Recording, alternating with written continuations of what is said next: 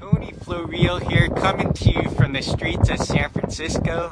Welcome to the pilot episode of Floreal Talking Stories.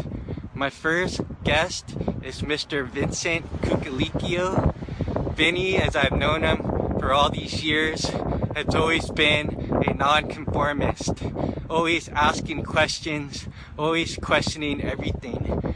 And he is going to be 85 on September 4th, 2015, which is actually tomorrow.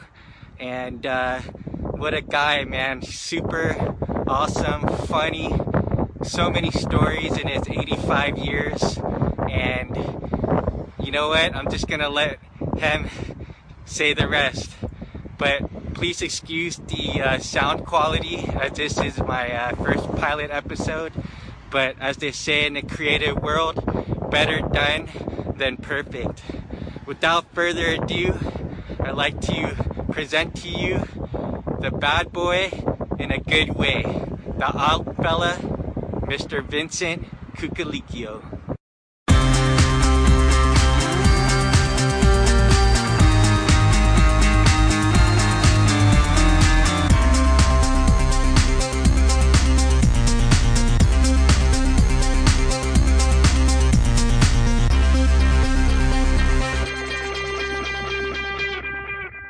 Welcome to Floreal TV. This is Tony Floreal, and I'm here with Vince Cucalicchio. We're here in Sonoma County at the Korbel Champagne Winery. With Vince here, it's been so awesome, man, to know you over the years. And Floreal TV is all about talking stories, so you got plenty of them. You're going to be 85 September next month. Yes. And let's start with the year I was born. The year you were born. All right. I was one of these unfortunates to be born through 1930 during the real depression, not this Republican bullcrap for the recession. We were poor. My parents were immigrants from Italy, and we were living in the North Beach area of San Francisco, which was predominantly Italians living there. Of course, I didn't know I was an Italian because we all talked English except for my mother. She was never became a citizen because she came from Italy, and she never learned how to speak or talk English, but she knew how to speak Italian. Okay, and this is how it got started. We were poor, very poor. We didn't have any toys to play with, so my mother used to cut the pockets out of my pants so we'd have something to play with. That joke always cracks me up every time you say it. Now you'll find that I'm getting back to being serious.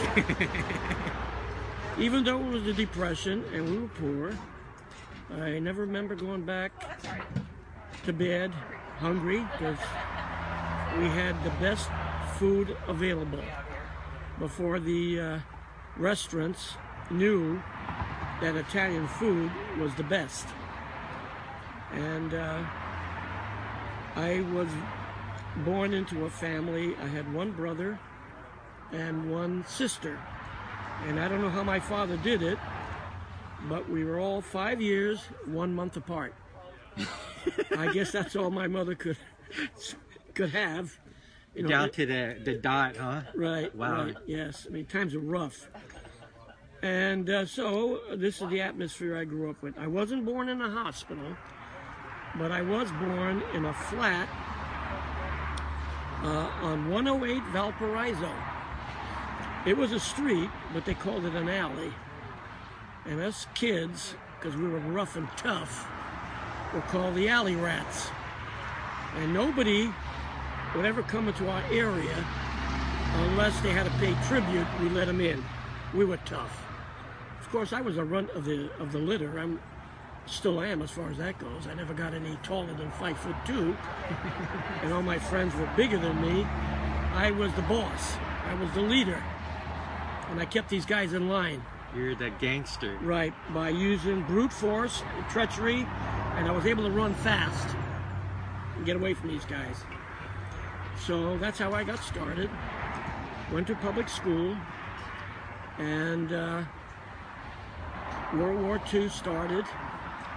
And if it wasn't for World War II, my dad and most Americans, they wouldn't have been... Well, that's I remember the story when you were in school, Catholic school, I believe, and the nun tried to reprimand you. Yes. I'm not very religious. In fact, I'm not religious at all. And what I mean by that is I don't accept the doctrine that there's this super duper guy that created the world and the planets. And when I went to Catholic school, the first thing they asked me in catechism, who was God? And the answer was, God is the creator of heaven and earth. And as soon as I heard that, I got rid of religion, because I couldn't understand, if this guy created heaven and earth, he fouled up. We're not all created equal. I'm only 5 foot, and everybody else towers above me. And I resented that. And not only that, when I went to the movies and all these other things, everybody, you had to be 6'5" and John Wayne-ish. And I was more Mickey Rooney, Mickey Rooney style. But I survived, and it was one of the best times I ever had, as I can remember, as a child. Number one, we didn't have any toys. We made our own toys. We're not like these people who go around with punching little things like this, and if they want to know something, they push this and they get an answer. We had to find out the hard way. And the hard way was, if you ask your mother, hey, Mom, how come Sister Katarina has a big belly? She slapped you in the back of the head and say, shut up. It wasn't explained to us why she had a big belly. But 9 months later, we saw this little kid running around, and I guess that's what happens. If you have a big belly, you have children later on. So that's how I grew up.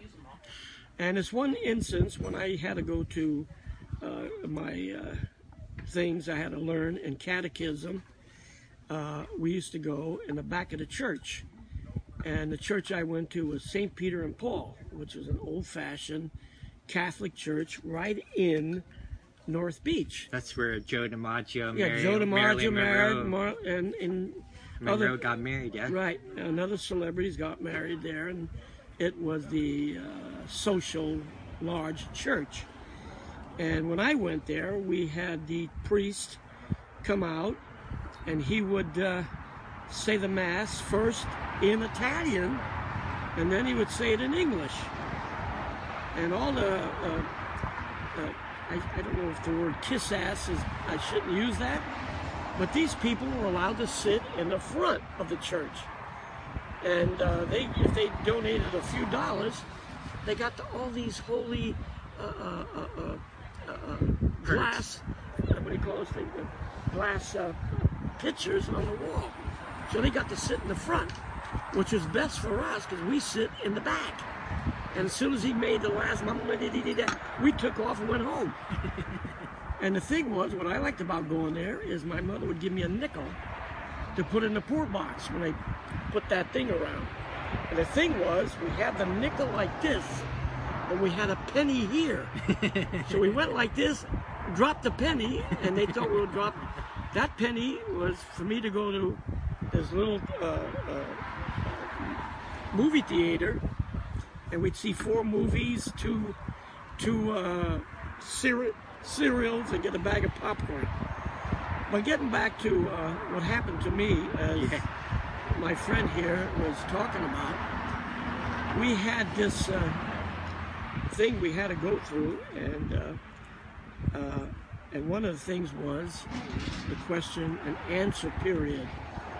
And if you learned your lesson, you got a piece of Christmas candy, the hard Christmas candy, hard as a rock. And then you'd go up to the nun and you'd say, Sister, I learned my lesson, and you'd have to recite it. and she'd give you a piece of this rock hard candy. And so that was the story. That's how we did it. But one time, sister had to go out of the room, and she was a plump Italian sister, had ruby cheeks, and the only thing you seen was their nose, their eyes, and their chin. And half the time we didn't know if they had any other body parts because everything was covered up. So anyway, she left the room, and I sprung in action. I went up to her desk, opened up the drawer, opened up the lid of this candy jar, and I was going to get maybe 2 pieces of candy. But Christmas candy all stuck together. It was 99% sugar and 1% flavor. So I stuck my hand in there, and I could hear her coming down the hallway. I went to stick my hand out, and I couldn't get my hand out because I wouldn't let go of the candy. So instead of getting 1 piece, I got a handful. So I got out of there, closed the drawer, sat down, and stuck it in my shirt. But the little Catholic girls, kiss asses that they were, snitched to me and told sister, whatever her hell name was, that I was stealing the candy. Oh, well, she was going to teach me a lesson. She took me in front of the class, told me to stick my hand out, and with the ruler, she's going to smack my open hand on my palm side. Well, I was a tough guy. That's not going to bother me. But what she did, she had this ruler about 24 inches.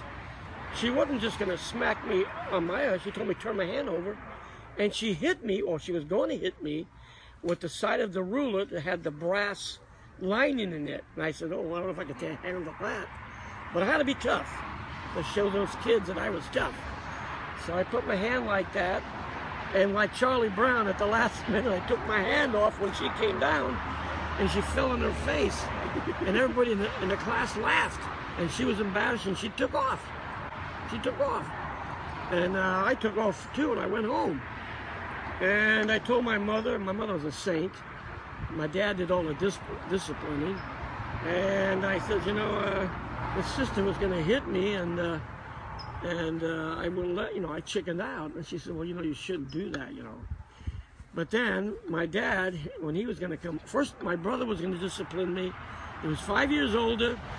And then my father. So I got it 3 ways. I was going to get disciplined for that 1 piece of candy. Anyway, the nun told the priest came to my house, and the priest told my mother and my other relatives who lived by what a beast I was by doing all this pain to this fat Italian nun. Anyway, my dad came home from work, and I was scared. I knew he was going to give it to me. And my dad used to shave with a straight razor, and so he had 2 straps, a leather strap, and then he had this other strap, and he would shave. And when I did something wrong that they found out about, he'd hit me in the legs with this strap. But 9 out of 10 times, he would just scare me and say, you want to taste this? You want to taste me? And I'd take off. But this particular day, that nun falling on her face, that was kind of something a little more out of the ordinary. So I told him what happened, you know, and told him the story. And he said, come on, you come with me. I said, oh, when the hell's he going to take me down the basement? The basement, we used to make wine down there, and it was like a dungeon. And no, he took me to the church. Of course, there was no nuns there at the time. He took me where the priest used to live, and he got a priest, and the priest didn't know what the hell happened. And my father explained to him, my son was trying to get a piece of candy, and the nun fell down, and, well, the priest took the nun's side. I should have never done this. And then here I was waiting for my father. Oh, what's he going to do to me? He's going to hit me with that strap. And he took me home, and before he took me home, he told that priest, he says, if you ever are going to try to discipline my son, you come to me first. I almost passed out. I said, oh, my dad's on my side. Anyway, that's what happened. I went home, and he He says, no, he says, they were wrong. They're not supposed to do that. They're supposed to be kind and all this stuff. And I didn't know my dad felt that way. My dad never went to church, or he never went to confession and all that. And I could never figure out why. My mother did. Then he told me the story when he was in World War I. And he was in the Italian army. And they were fighting the Austrians. And he was part of a machine gun nest. And the machine gun nest in them days, the machine guns, the big ones, were water cooled. And it took 4 people to operate one machine gun. They were the big guys who carried the ammunition, and the other 2 guys carried the water. And my dad was one of those guys who carried the water. And he told me how rough it was in the trenches in World War I. It got so bad they were eating rats. So they had to eat rats in the trenches. And I couldn't believe that. Why would he eat a rat? There was no McDonald's in them days, so I guess they had to. So anyway, he ended up getting malaria. And I never thought you could get malaria in Europe, but he did. And then he got wounded. He got all kinds of medals. And he was recuperating in a hospital. And the hospital, the nurses were nuns, Catholic nuns. And this one particular Sunday, my dad wasn't feeling very good. He was sick. He was malaria and everything. So this little nun comes up to him and says, Salvatore, that was my father's name, Salvatore Giuseppe Cuculicchio. He says, you got to go to Mass. My father looked at her and says, I can't, I'm sick. Oh no, she says, you got to go to church. And my father, being a Calabrese, we're sort of kind of hot-tempered, told her in Italian, go yourself. And she almost fainted. So she goes back and she gets the doctor, tells the doctor that guy's refusing to go to church. And so the doctor ends up in the ward, and there's my father, incapacitated. And he says to my father, how come you don't want to go to church? He says, I'm sick and everything. So the priest looks at his thing there and says, well, sister, he's sick. He don't have to go to church. When he gets better, he can go. Oh, no, Padre, Father, he has to go to church, otherwise he's going to go to hell and all that. Well, from that day, my father gave up the Catholic religion. And then he told me that's why he had no use for the church and all these Catholic people who went to church. Yeah. So that ended that. So were you always a nonconformist? Yes, I was always an nonconformist. Until you went to the military? Even in the military. The farthest I ever got out of San Francisco, I lived in San Francisco all my life until I was 17 years old. And the farthest I ever got out of San Francisco was I used to go get on a streetcar and end up going to San Mateo County. They had a streetcar on the rails. And that's the only, we have relatives just south of San Francisco. South. Yeah. And that's the farthest I've ever been. And then when I was maybe about 15, we had paisanos who lived up in Sacramento. And a paisano is not a relative, but a good friend, usually coming from the same town in the old country or someone you might have known over there. So we used to go up there, and that was an experience, quite an experience. I lived in Valparaiso. We go up this hill to Union Street, steep hill, and they had this special streetcar. It was a little small streetcar. You entered in the middle, and then if you were going one direction, the guy that operated a streetcar, he'd be in that direction. If he were going the other way, like we used to go, to get down to Market Street, because we had to transfer and get another streetcar. We get on the streetcar, and it was like, I don't know what you call these little cartoons that have these little dinky type streetcars. And that was fun. So we go down to Market Street, then we had to pay again to go on another streetcar. There's only 2 streetcars on Market Street, the Municipal and the Market Street streetcar. And they were all run by Irishmen. And all these Irishmen, it comes to find out later, they all owned apartment houses. And I don't want to say they were cheating on the fares, but everything was cash, so we had to give these people the money.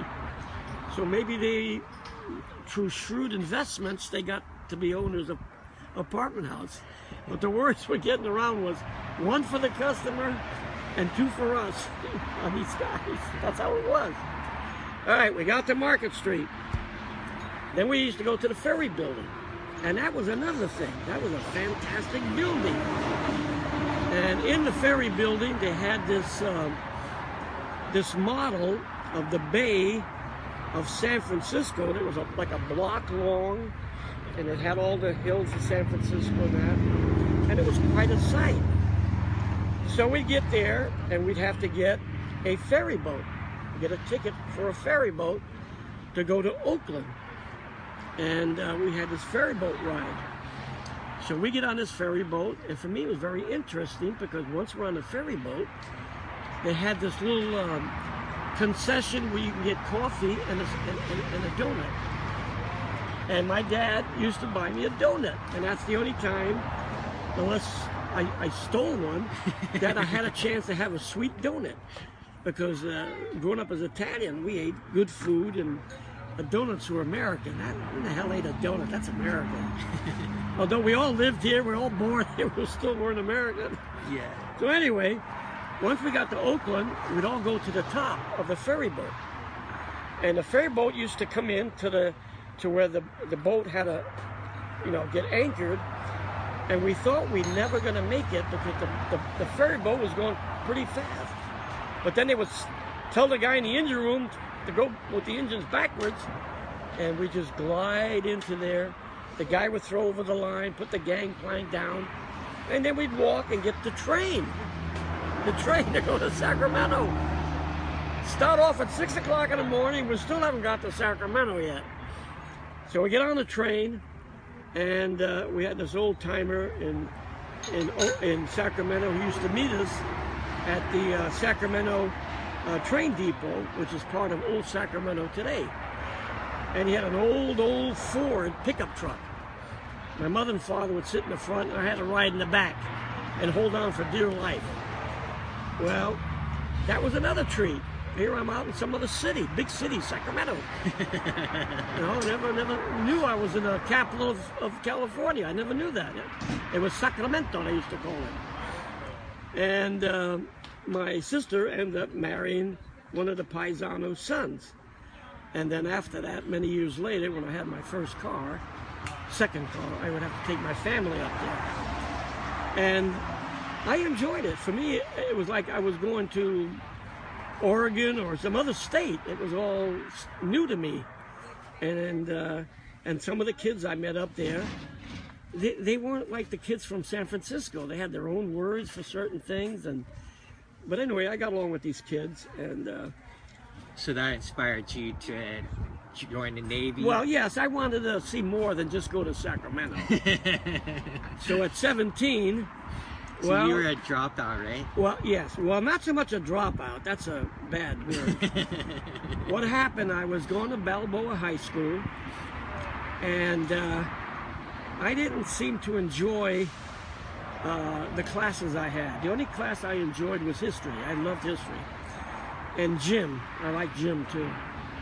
But everything else was ridiculous. Silas Mariner, Macbeth, and all this garbage. Where am I going to...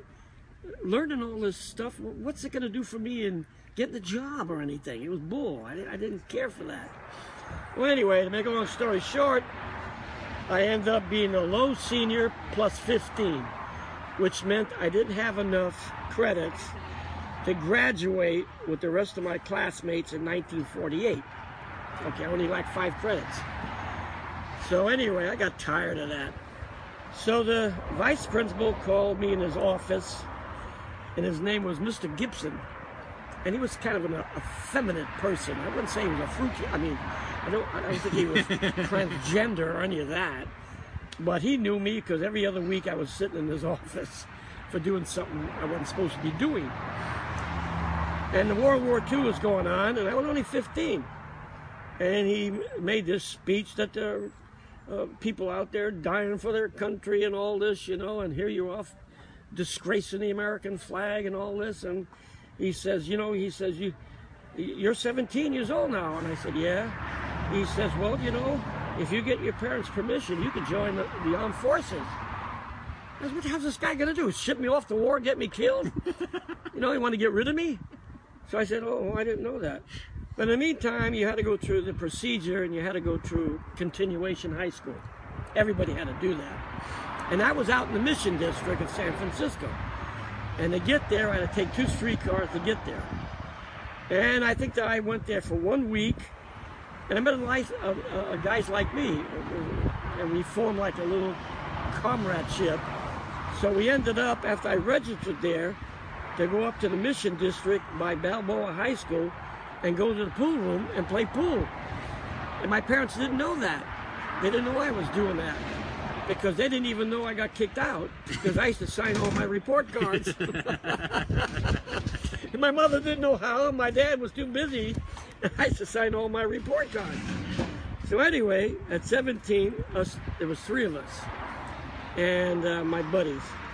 And before that, we all went down on Market Street, got this tattoo that says Buccaneer, and that was the theme for the Balboa Buccaneers. It was a Hispanic theme. Okay. So we went down to the worst part of Market Street. It was by the waterfront and everything. We got the damn tattoo. The other 2 guys chickened out, not me. Got the tattoo, tried to hide it from my mother, but she couldn't understand how I was getting blood on my t-shirts. She did. Anyway, after that, I said, well, I think I'll let's go down and join the Marines. We're all gung-ho. Because I used to look at all we didn't have TV, but I used to listen to all the newspaper, and at that time on Market Street, there was 2 movie houses. That's all they did was show news, no shows. And so I was always hip on what was going on. And my brother at that time was already in the Navy, and he was overseas. And so I said, well, let's all join the Marines. We'll show those Japs how tough we are. So I go down there. Then again, my 2 friends chicken out, and I'm the only guy they interviewed. And they asked me, what gang do you belong to? Because they saw this tattoo. I said, I don't belong to any gang. Anyway, to make a long story short, they said, well, you're only 5'2", and you only weigh 110 pounds. This was in 1948. And they said, well... It's after World War II. No, during World War II. Yeah, during World War II. The war didn't end until 1945.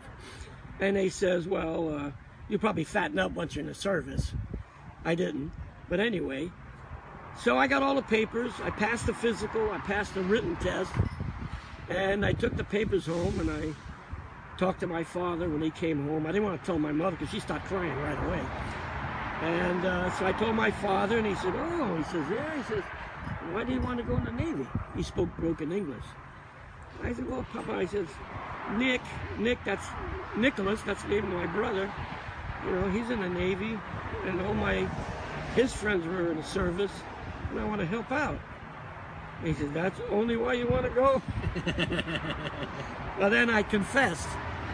Okay, he says, where's the papers? I gave him the papers, he signed up. That next week, I went down there, they accepted me. He took me to the train station on 3rd Street, and about 4 hours later, I was in San Diego going through boot camp. Wow. Just like that. Just like that. And the real reason was because you want to travel. I wanted to, I want some adventure. Adventure, yeah. And I was nonconformist. All my life I was nonconformist. In the military. Right. When other kids wanted to be firemen or policemen, I wanted to be a cabinet maker, or I wanted to be some other thing that I can't say on national television. And the reason for that was, every year in San Francisco, right by the waterfront, there was a lot of areas where they had lumber yards. And the lumber yards, primarily, they made boxes, wood boxes. There weren't these cardboard boxes. And they had these, and they had no fences around these lumber yards. So if you wanted to build something, a tree house, whatever, You go there at night, just take what you wanted, you had wood. So Five-finger discount. Right, everything was free after 12 o'clock. And we used to go down and get this stuff. 12 midnight. Yeah, midnight. Yeah. Midnight. What was it they say? Midnight. Not express, but midnight. Something to do with selling stuff. Anyway. Yeah. So, anyway, we'd go down there, and we'd go down there, and we built all these every year, calendar year, every few months, there was something we did. By that I mean we had kite season. We made our own kites. We had these I forget what they call them. These gadgets you hit on the ground and they spin around. Tops. Tops. We had tops. Yeah. And we played one against the other who could win. And then we had we'd make our own. We couldn't afford to buy metal. What do you call those things? They made that movie with that kid with the what's his name? It comes out every Christmas time. Oh yeah, Red Ryder. Yeah, okay. The Red Ryder. So we had to make our own wagon. The Christmas story. Right. We had to make our own wagons. And what we did, we'd always rob our neighbors' houses to get the ironing boards, because the ironing boards were made out of wood, and they already came in the front pointed. So what we used to do, go to the lumber yard, get a 2x4, get a 2x this, put it in the back, put it in the front, then we put rope, so we were able to turn this and go down North Beaches hills. We must be going down at 40, 50 miles an hour, because they're steep. But in them days, there wasn't many cars, not many cars. So we'd set these kids down there at the intersection, and if they saw a car coming, the only alternative we had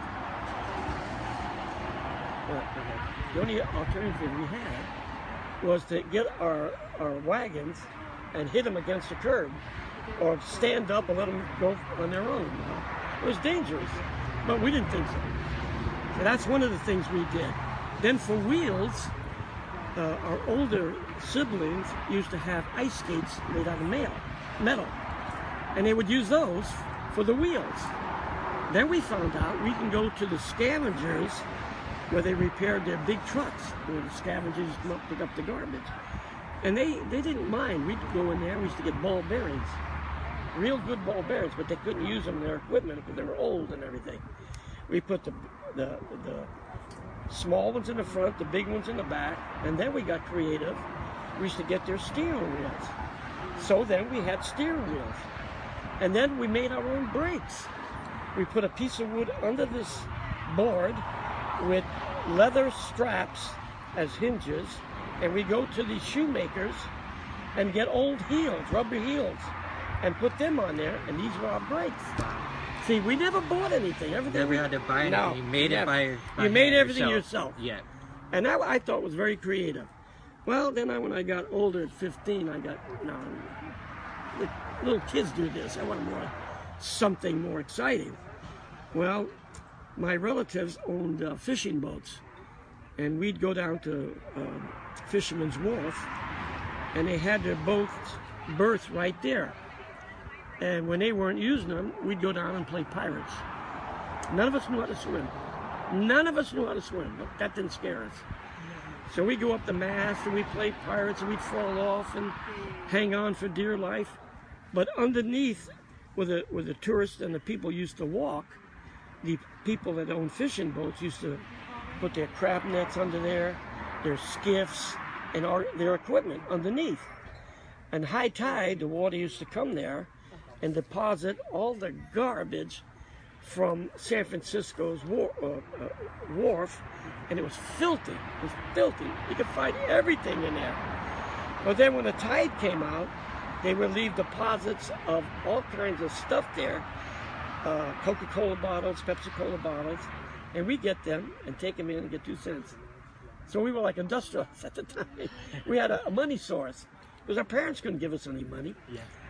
So we go there and get that. Then we used to go down into the one section, the Embarcadero. Now it's all built up for hotels or whatever. And the Navy ships used to come in. And we'd go down there and we'd say, "You got any old clothes?" And they would throw us their old hats or something that they couldn't wear anymore because it's got holes in it.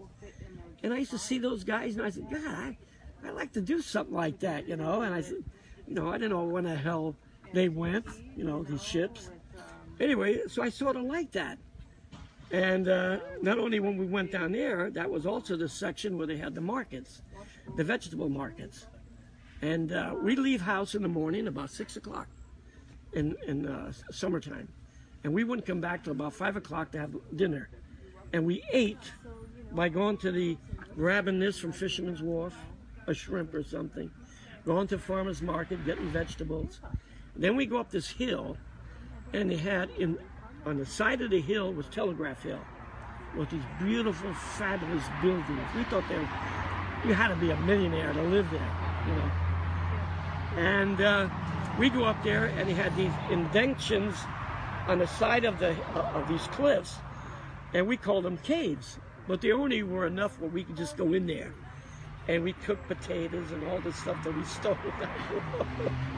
That's what we used to do.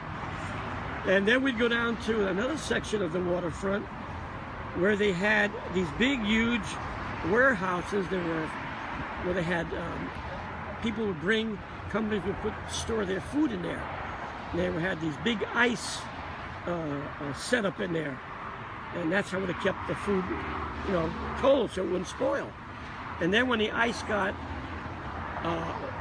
old, they would refrigerate new ice. And right by the loading dock, they would dump this ice. So the ice was against the loading dock, and we, born and raised, we didn't know what the hell snow was, but we thought that was snow. So we made these slats out of old wine barrel slats, and we'd ski down this goddamn ice. Down there. Yeah. We thought we were in the snow. Nice. And the point I'm trying to make is we did our own thing. We never had to worry about someone buying us something. We always had something to do. Yeah. And so, also down where the box factories were, they had a lot of sawdust there. Big piles of sawdust. Some were almost a story high. So when nobody was around, we'd go up to where the sawdust came out, and we'd jump in the sawdust. And that was dangerous. If we get in there, we don't know what the hell we were. Yeah, wow. So finally they suffocated. Right, you'd suffocate. Yeah. So finally they put a fence around there with signs. Yeah. And then part of that area, which was still industrial, every year they used to have a carnival come there. Every year.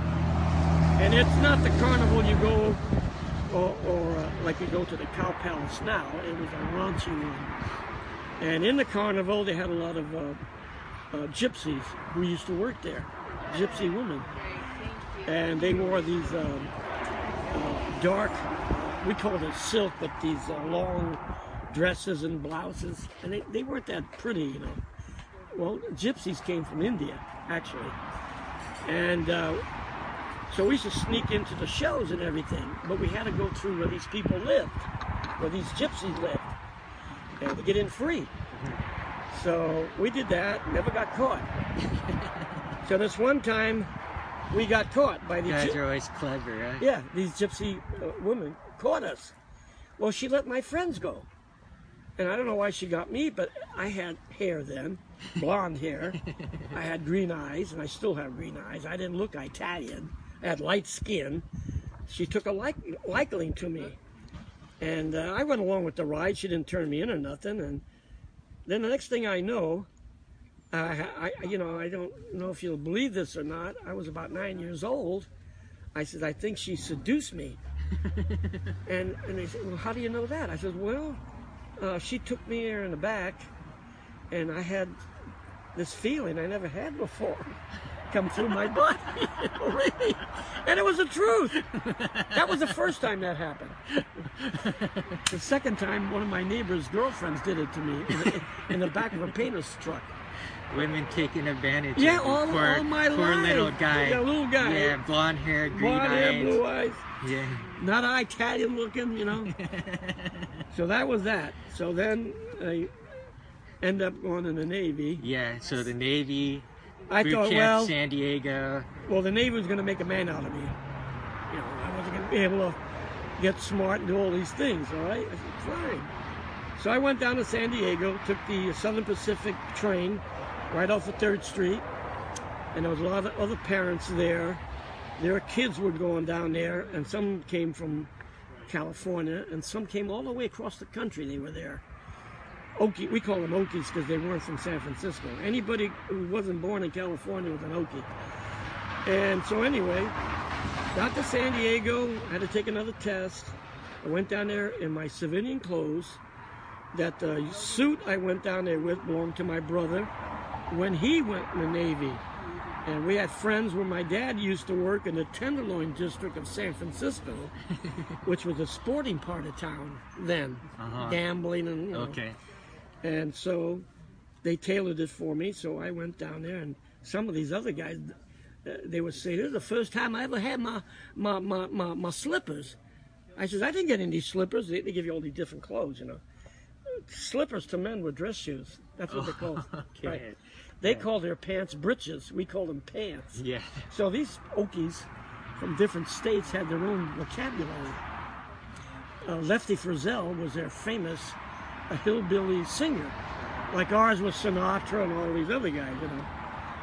So anyway, went through training. I was the shortest guy in the company 49. And in the military, the tallest guy's in the front. And the little guy is the last guy in the line. In the Navy, every place we went, if we went to eat, to get up to the mess hall, we marched. If we went to some class, we marched. We went to the firing range, we marched. Everything you had to march. Well, these guys were over 6 foot something, and they had a different stride. I had to run to keep up with these guys, and I'd say, slow down, and they would finally slow down. Man, I went to bed that night. I was so tired. I went to bed. One of the first ones to go to bed. I was worn out. Okay, got through that. And then everything they did, I had to do, and I did it. And the average age of these guys, they were in their 20s, 21, 22. There was another kid that was 18, but I was the youngest. And they used to make us stand what they call a watch. For 2 hours every night, you'd have to stay awake inside the barracks to make sure no fire or anything. The other guy had to stay outside on the clothesline, make sure no one stole your clothes. This was only to indoctrinate you that you had to work as a unit, that you weren't on your own. An individual. Right, individual. Right. Yeah. So that was okay. Many times I'm there at night, 2 o'clock in the morning, and I can hear these guys crying for mommy. Wow. For mommy. Joe had the same thing happen when he went in the Army. Wow. They were crying for mommy, and they would wet their beds. And the thing is, if you wet your bed, you had a physical problem, and they would discharge you. But a lot of these guys just wanted to get out. Okay. These are all volunteers. They weren't drafted. We were all volunteers. So they would pee on their bed on purpose. Well, on purpose. And they didn't think, I don't know what the hell they were thinking, but it wasn't like it was in the movies like McHale's Navy. And but then what they used to do, it was my job, or was ever on watch, every hour on the hour, we'd wake them up and march them to the toilets. and we have to sit there like an idiot and watch some guys do their thing and then go back. Wow. So they wouldn't think they were going to get discharged and go back to mama. That's another thing that I first saw that I thought was unusual, you know. But anyway, to make a long story short, after I think it was like 3 months of training, we took another test, and they give you this baloney in the Navy. You take a test, and if you qualify high, that means you could go on a different ship, or you can go to school and learn something, okay? I never got that. I just passed. And so after the training, they gave us, I think, 12 days leave. And then from San Diego, I came home, stayed home, went back, and I didn't come home again for 4 years later. I was always overseas. Wow. And my first duty was Guam. Guam, yeah. Organic, yeah, Guam, exactly. yeah. So for you guys that don't know, I lived in Guam for about a year and a half, and Vince told me some of the stories I could totally relate to. Yeah, well, they had water hours when I was there. Water hours. They didn't have ice cream. We still drank powdered milk, powdered, all kinds of powdered things. There was nothing out there for a guy 17 years old who was looking for adventure. You know what I mean? Every year we had our typhoons, every year.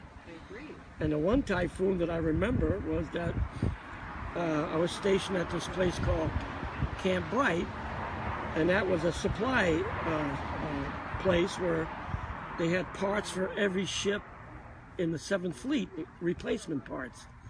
And that's where my duty was. But we lived in a Quonset hut, and there was about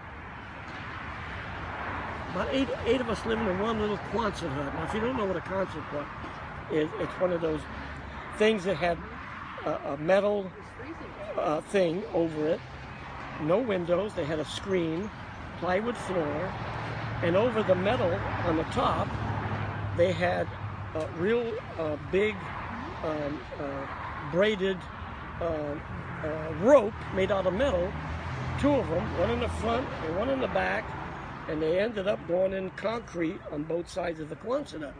And if you didn't have that, the typhoon would blow it away. Okay? And that's what they had. So we had a typhoon, and we couldn't go back to our barracks because they couldn't take us on the highway. And what they used for transportation were these Rio trucks that had state beds on them on the side. They were, commercial trucks. We'd hold on to them, and they would take us back and forth. Well, while we were there, the typhoon, we ended up in the middle of the typhoon, so we couldn't go in the eye of the typhoon. So we had to stay there. We had to sleep there overnight. So we slept in these big packing crates that they used to stuff the parts before they shipped them all over the Pacific. And to me, it was another little adventure, no big deal. But in the morning, we had to go back to our barracks because we had a shower and everything. But then, as we were going down, you only had one road, was Marine Drive. Yeah, it's called Marine Drive. Yeah. So we go on Marine Drive, and we see telephone poles there with these 12-foot pieces of corrugated roofing wrapped around them like a wet rag. And we were in the bigger buildings, and we didn't get that. So we didn't get. So anyway, before we went there, we had to go to the Marine barracks and go to their chow hall because it wasn't damaged. And my tour of duty was 18 months. I was almost at the end. All right. So I'm going to the mess hall, and there's other people coming out of the mess hall. And a lot of them were Marines. They had different uniforms. And I just look and I hear this guy, "Hey, Kukulikio." I thought I was hearing things. I thought I was going mad. Who the hell knows me that well on this godforsaken island, what, 4,000 or 5,000 miles from Godsend on this island? And it was this Puerto Rican kid I went to school with in Portland, from the Bayview district in San Francisco, and he was Puerto Rican descent. His name was Rico Custodio. He was in the Marines. And he spotted me there. So I said, "Where you at?" And he told me where to go. All right? I said, "Fine, I'll see you. I'll see you." And so that Saturday, we didn't work Saturday and Sunday. I didn't work anyway, but we didn't work Saturday and Sunday. So I had my dungarees on, bell-bottom dungarees, dungaree shirt, the sleeves cut off, and I had these army shoes that when these big Quonset huts used to get damaged and they would leak, if one box got damaged, they'd survey the whole damn place. It was easy to do that way. Yeah. So when you went to the mess hall, they had boxes, cigar, anything. And they had these shoes there. So everybody got the shoes and they tailored them down to fit their feet. They were boondocker shoes. That's what I had. So I go there where he said I had a hitchhike. There's no buses, but there's a lot of military people going back and forth, right? So I get there and I see the Marine Guard. He's on duty, all right? He's got a belt. He's got the brass eyelets, polished. He's got a 45. His 45 is encased, Marine trimmed over holster. His shirt has all been pleated. He looks like he come out of some window of a recruiting station. So I go up to him and I says, Hi, I says, I just found out a friend of mine lives here. Can I go see him? And he says, what's his name? I said, Rico Custodio. Oh, yeah, I know Rico. I said, well, where's he at? He says, you can't go in. I said, what the hell? I got some germs or something? I said, what do you mean I can't? He says, you're out of uniform. On Guam, out of uniform. I said, what do you mean? Go back to the uniform of the day. We had to wear white uniforms. That was our uniform of the day. And we had to wear a hat. I had to hitchhike all the way back. I lost half the day. By the time I got there was somebody else on duty. And the night was all, all present. He let me in. He told me, go into they call it the day room. Well, the Army and the Marines have what they call a day room. It's not where they sleep or where they, like a lounge. And he says, go down there. He'll be in that area. So I go in there, and there's a couple other Marines there. And I said, you know Rico? He goes, oh yeah, we know Rico. He'll be out here in a minute. I said, okay, thanks. But they were having some kind of an inspection, some other part of the base. And the officers were there. They had a three-way mirror where they could see every part of your uniform. And it had to be perfect. Then they had their backpack. That had to be perfect. So finally, when I was able to go see Rico, he had his bunk, his canteen was there, his rifle was there, and a split second, he was ready to go. And that's how strict they were. Anyway, make a long story short, he says, Everett Johnson's out here too. I met him one time. I said, Everett Johnson, the guy that we went to Balboa with? He said, yeah. And he belongs to this, the other side of the island, that when airplanes went down, they would go and save them. It was something like a PT boat. So that's where their base was. So we finally hitchhiked, got there. And this guy was like McHale's Navy. They cooked their own food. They did everything they wanted. So Guam was divided between the Army, the Air Force, the Marines, and the Navy. What I mean by that, if you went for get a beer, you only went where the Navy guys were. That competition like. So he said, I know a good place where we can go. So he took us to this it's all they served was beer. In the Navy, if you were 17, you could drink beer, but you couldn't drink hard liquor, all the beer you want. So we went there. Well, make a long story short, we all got snockered, talking about the old days and everything. And, well, we had to go back. And, like I say, he lived right there. He just went to his wherever he was, and that was it. So, Custodio and I, we had a hitchhike. Well, we both got back to where we were stationed over the time limit. But his had a guard at the gate. He had a gate around him. So he got in trouble. I didn't. We had a place we were supposed to go in, but I went about a mile away and jumped over the fence. And they didn't do anything to me. Yeah. So that's what happened. And he was on the island. He was in the Navy like me. It was 18 months. And I never seen him. And Rico was almost 2 years, and I didn't see him. But that time you guys saw each other. Right. And so, at the end. Yeah, at the end. And remember, just from over the years of knowing you, always talked about how small this world is. Yeah, it is. And small. how you'd be on a cruise ship and you would run into somebody. Yeah, Benny and I. Yeah, synchronistically, just random. Especially in the Bay Area. Yeah. Bay Area. Now, there's this one lady. She's in here. And her name is La Giudice. It's an Italian name. And her son's living with her now. And she used to be the wife of my barber's son. Lived in San Carlos, a half a block away from my brother lived. Wow. Okay? Yeah. And then one time we're getting off the ship, Lenny and I. So what they were doing, we're in San Francisco, if I remember. They would let the people who have to make connections to the airport or whatever get off first. So we're sitting on the stairs, and this lady comes by that you knew that lived a couple blocks away from your sister's house. And we never saw her on the ship. Never seen her. Never. Wow. And she was on the ship. And that's another, if you're from the Bay Area, you're going to see somebody one way or the other. Somewhere in the world. Well, yeah, in the world. Yeah. So that was that. You have a lot of stories, brother. Well, I got a lot of them, but I don't think the statute of limitations is over yet. But anyway. We're going to have to wrap up. The what? We're going to have to wrap up. Yeah, okay. The best part was, even though I ended up on a ship that carried aviation gasoline and oil, I was in a tanker. It wasn't one of the fancy ships of the Navy. It was a working ship. We did hit some good ports, and my dream came true. Going back to the movies where the pirates used to come in and had their women on their lap and doing all this. So that part came true, so I'm not too much disappointed.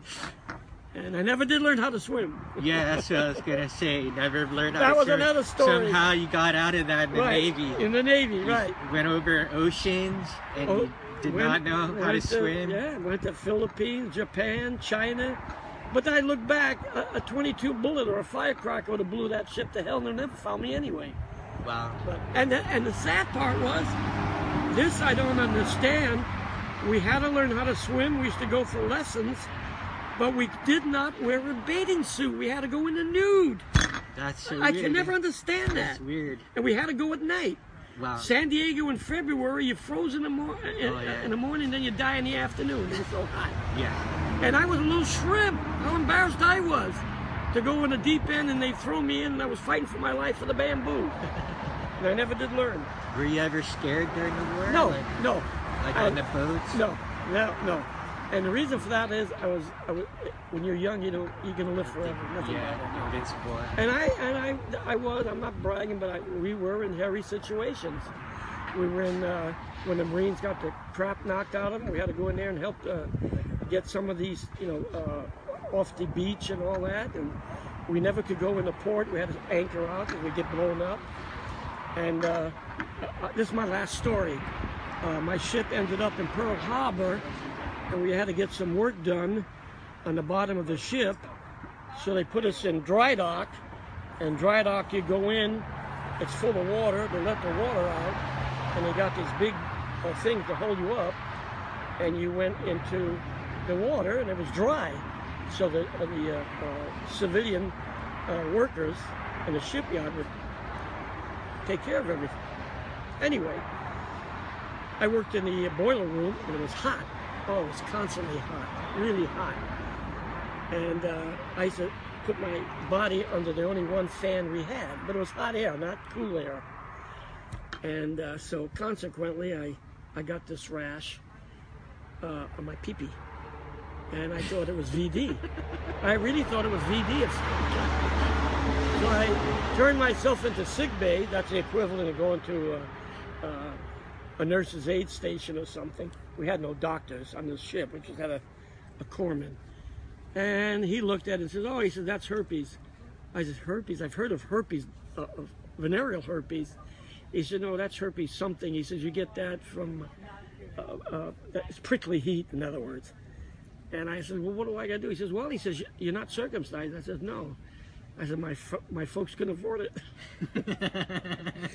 So he sent me to Army Tripler Hospital, right there in Pearl Harbor, right up in Honolulu, right up there in the hill. It looked like a resort. They had escalators in there, had all the food you wanted, had a snack bar, had everything. So I ended up going in there, but the Marines were getting the crap knocked out of them. And so the only place that was open to us guys, was the prison where the prisoners used to go. And so I went there, and I got circumcised. And the embarrassment part was all the nurses were officers, and every morning I'd have to show my little dinghy. And in the morning, most men, they have to go to the bathroom. You got what they call a pee-pee something.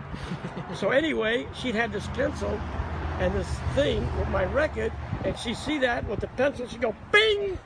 And everything was okay after that. But while I was there, I picked up Life magazine, and there's my friend, one of my gang from the Bayview, a Marine who was from Hawaii, and came to San Francisco, lived in the Bayview, and his father was a famous artist.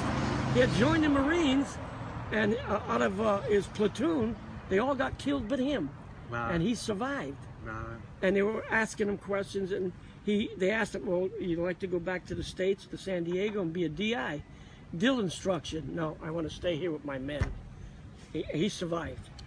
And I've never been able to get in contact with that guy. It would have been great to hear his story. Yeah. Wow. The last I heard, he was working for some company, something to do with women's products, you know, like that women use and stuff like that. And I looked every telephone book around here. I can't find his name. He'd be my age. I don't even know if he's alive. Yeah, it would be cool to see if we could find him. Yeah. But Vinny, that's it. thank you so That's much. only part of it. No, we're going to have to interview you again. I can't wait to have you back. Then what happened up here? You have so many stories Oh, that yeah, we can I do. keep going, and we'll definitely have you back on the show. All right, and I don't work for money. I just work for champagne. Right. We'll definitely give you some champagne for sure. Right. Thank you, Mr. Kukulikyo. Okay, nice knowing you guys. Thanks for tuning in, everybody. All right. And,